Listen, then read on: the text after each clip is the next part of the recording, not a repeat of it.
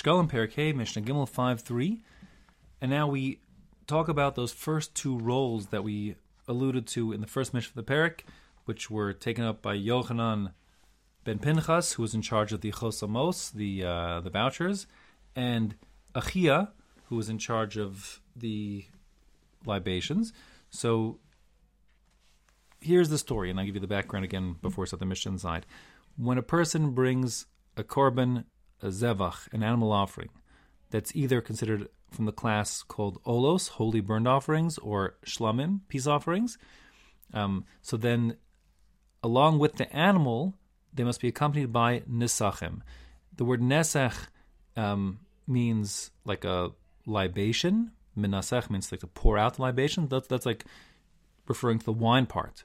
But the truth is that nesachim have two components. There's a wine component, which is poured on mizbeach. If you recall from Masechah Sukkah, we learned that there's two safsalim, those bowls up in the southwest corner, into which the wine, and in the context where the water on Simchas Beis Sheva time was poured in Sukkot, in those holes. So that's where the wine libation goes. But also there's a meal nesachim that's called the minchas nesachim, the meal offering accompaniment of every ol and every shlamim, and that comprises fine flour, solas, as well as shemen, olive oil, which are combined together.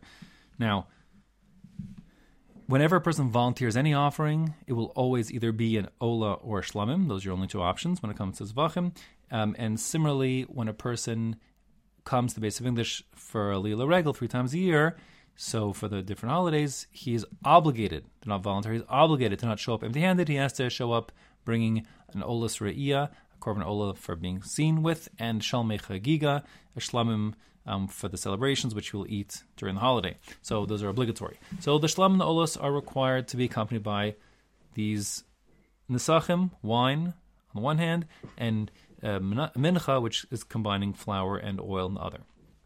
In addition, there is one other kind of korban that needs nesachim, which are the metzora's offerings. That's a side point. I'll come back to in a bit. Now, how much wine, flour, and oil should accompany the korbanos, these korbanos? The answer is it doesn't matter what type of korban it is. It only matters what type of animal it is. And it's very simple. You have 3 gradations of mincha, nesachim, I should say, nesachim, I correct myself, and that is small, medium, and large. The small nesachim recipe goes for goats and sheep. The medium goes for rams. A ram is actually a male sheep in its second year, older than 13 months and a day. And a large nesachim recipe accompanies cows. So that means it doesn't matter if the cow is male or female, old or young, it gets the large nesachim. The ram gets the medium size. And again, besides for rams, goats and sheep, males and female, old and young, they all get the small. What is large, medium, and small? So in terms of the wine, so the liquid measure is referenced here in the Psukim is the hin. Hin is a rather unusual measurement for the Mishnah, but we'll stick to it. And the hin is 12 lug. Okay? A lug, you can imagine in your mind, as a half a liter, 6 eggs volumes. So if you have 12 of those, you're talking about something like 6 liters, that kind of number, gallon and a half, something like that. But 12 lugin, you either bring for the large nesachim, you're going to bring half of a hin, meaning 6 lug of wine and oil. For the medium, you're going to bring a third of a hin, meaning 4 lug of wine and oil. And for a small, you're going to bring a quarter of a hin, meaning 3 lug of wine and oil. In addition, there'll be the flour part of the mincha, and that will be, if it's a large recipe for the cows, it's going to be 3 isronot, and isaron, which literally means a tenth, is referring to a tenth of an ephah. Ephah is a very large measurement, which is 432 eggs in volume. So an isaron, a tenth of that, is 43.2 eggs volume. This is an important measurement for us, because when you make your challah on Erev Shabbos, so if the batch of dough comprises enough flour, an isaron of flour, then you must separate the hafrashas challah, the challah separation from your dough. That portion would go to the Kohanim, or nowadays we burn it. So the same way, if you have less than 9 cups of flour, then there's no hafrashas challah, because that's for sure less than isaron. How big an isaron is, on the far side of Shitas, get to be about 16 cups of flour. After that, which case everyone agrees you do say a bracha and do hafrashas challah. In the middle, between say 9 and 16, roughly, it's a question mark. So you do separate challah and don't make a bracha. That's hilchos hafrashas challah. But the point is, that's your volume of an isaron. So you can think of it as somewhere between say 9 and 16 cups, or it's like 2 1/4 and 4 1/4 liters, 4 1/4 liters, something like that. So you have, that's one isaron.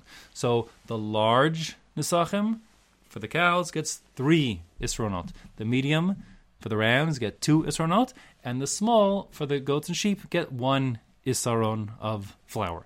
You mix that with your half, third, or quarter of a hin of oil to get your mincha, and also separately have the, like I said before, half, third, or quarter of a hin of wine that goes as nesachim. So that's the story.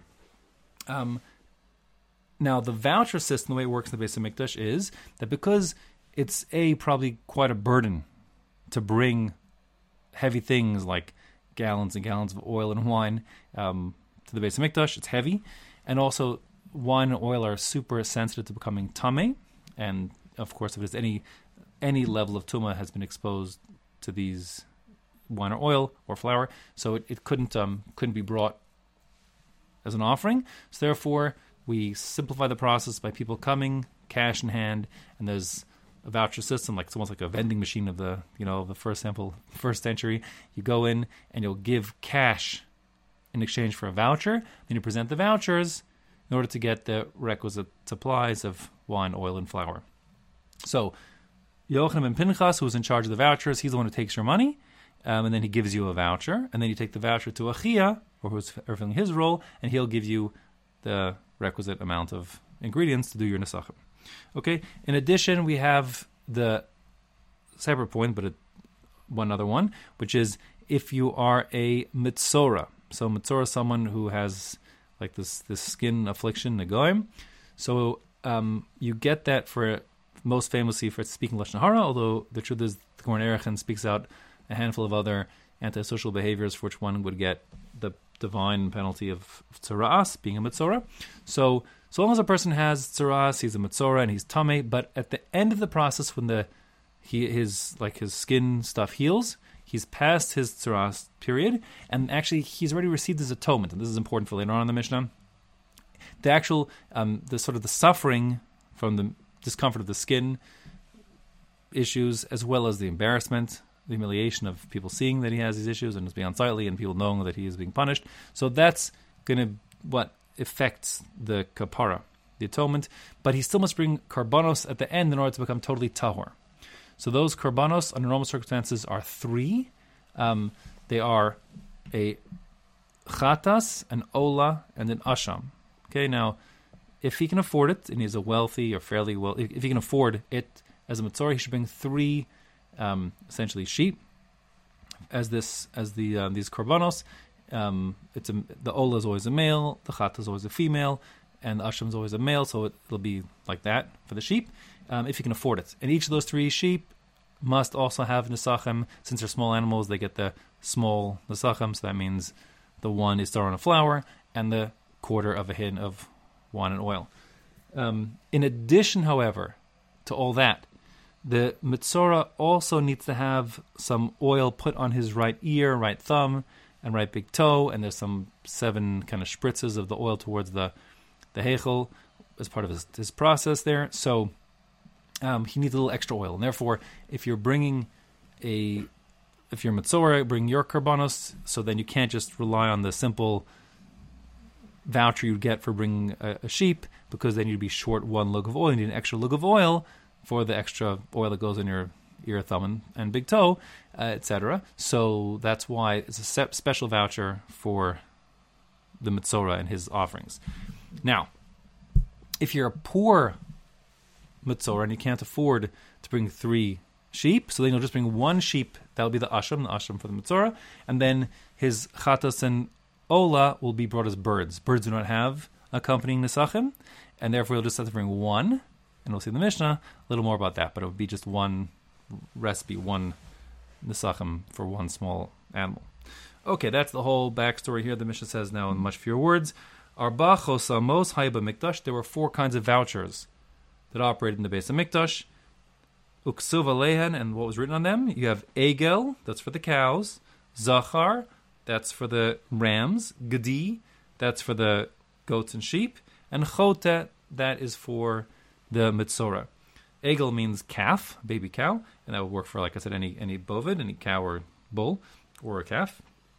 Zachar, which literally means in Hebrew a male, as opposed to female, is kind of a nickname given because in Aramaic, which is what the language they're speaking, the word dachar or dichra, that is referring to a ram, and in Aramaic, the daled becomes the zayin in Hebrew and vice versa. So since they're speaking Aramaic, they went from dachar to zachar, and that's a reference to rams.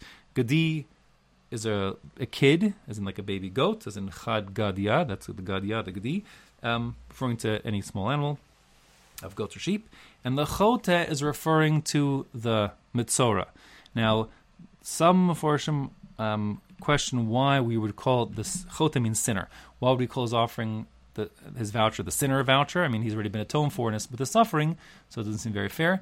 Either the answer is yes, but bottom line is he did wrong things to get him into this mess, and he's being reminded of that. A second shot is that he specifically is being reminded, though he's been atoned for, there's a general principle of a person should be mindful of his sins always, as the pasuk in Tehillim says, "V'chatasi negdi tamid," and my sins are before me always. And the point being that even though he totally has been atoned for, he should be mindful of what happened in the past so that he can remain penitent and not lapse back into his bad habits in the future. And the Tiferes Yisrael, interestingly enough, understands it's not referring to sin, but rather chitui, which is like purification. Even in modern Hebrew, it's like a disinfectant. So it's to purify him fully from his tumah. Okay, so those are the 3 different vouchers, chosamot, that were given out. Ben Azai says, Chamisha hayu, he says, no, there weren't 4, there were actually 5. Va'aramis ksuv alehen, and they were written not in Hebrew but in Aramaic. Egel, Zachar, Gedi. And then he had 2 versions of the Mitzorah. You have the Chote Dal and the Chote Ashir. The Mitzorah's libations for if he's a poor Mitzorah or if he's a Ashir, a wealthy Mitzorah. The difference being if he's getting 3 or 1 batches of libation supplies. So we understand, again, if he's rich, he has to get an extra lug of oil, and therefore he's got a different voucher. The Chacham, therefore, in the Tanna Kama, in the previous Mishnah, reject the Chote Dal requirement. They say there's no need for him to bring a special voucher if he's just bringing 1 animal as a Mitzorah, because he can bring his oil from home. We'll let him bring it. It's cheaper for him, perhaps, easier for him. Doesn't have the same stringencies. It's not part of it's going on his thumb, etc., but it's not part of the mincha, so we're going to allow him to save money and bring it from home. But Ben Azai says no, we're not, and therefore that difference is whether he has to, according to the Ben Azai, he'll need a special token to get an extra lug of oil. According to the Tanna Kama, nope, he can get the generic Gedi voucher because he only needs the Gedi ingredients, and as for that extra lug of oil, he can bring it from home. Okay, the Mishnah wraps up by saying, Gedi Mishamish, the voucher labeled Gedi, Egel, the voucher labeled Egel, calf, Mishamish im niske bakar gadolim ukatanim zacharim nekevos, that works for the nesachim that accompany any cow, whether it's large or small, whether it's male or female. Gedi, the one that's labeled Gedi, Mishamish im niske tzon gadolim ukatanim zacharim nekevos, it works for tzon, which means like sheep and goats, whether they're gedolim or katanim, large or small, zachar nekevos, male or female. Chutz, with the exception, mishel elim. Elim are rams, because the rams get the other one, the middle size, that is called zachar. And the zachar, says the Mishnah, is mishamesh im niske elim bilvad. Just goes for the libation supplements that go to accompany a ram offering. As for the chote, the voucher labeled chote, mishamesh im niske shalosh behemos shel mitzorain. It comes for the 3 animals that accompany the mitzorah. Again, we have the male sheep as an asham, the male sheep as an ola, and the female sheep as a chatas. And then you again need 9 lug, 3 times 3 of wine, 9 lug, 3 times 3 of oil, plus a 10th lug of oil which makes him different and special for the application of onto his ear, thumb, toe, and for the 7 spritzes.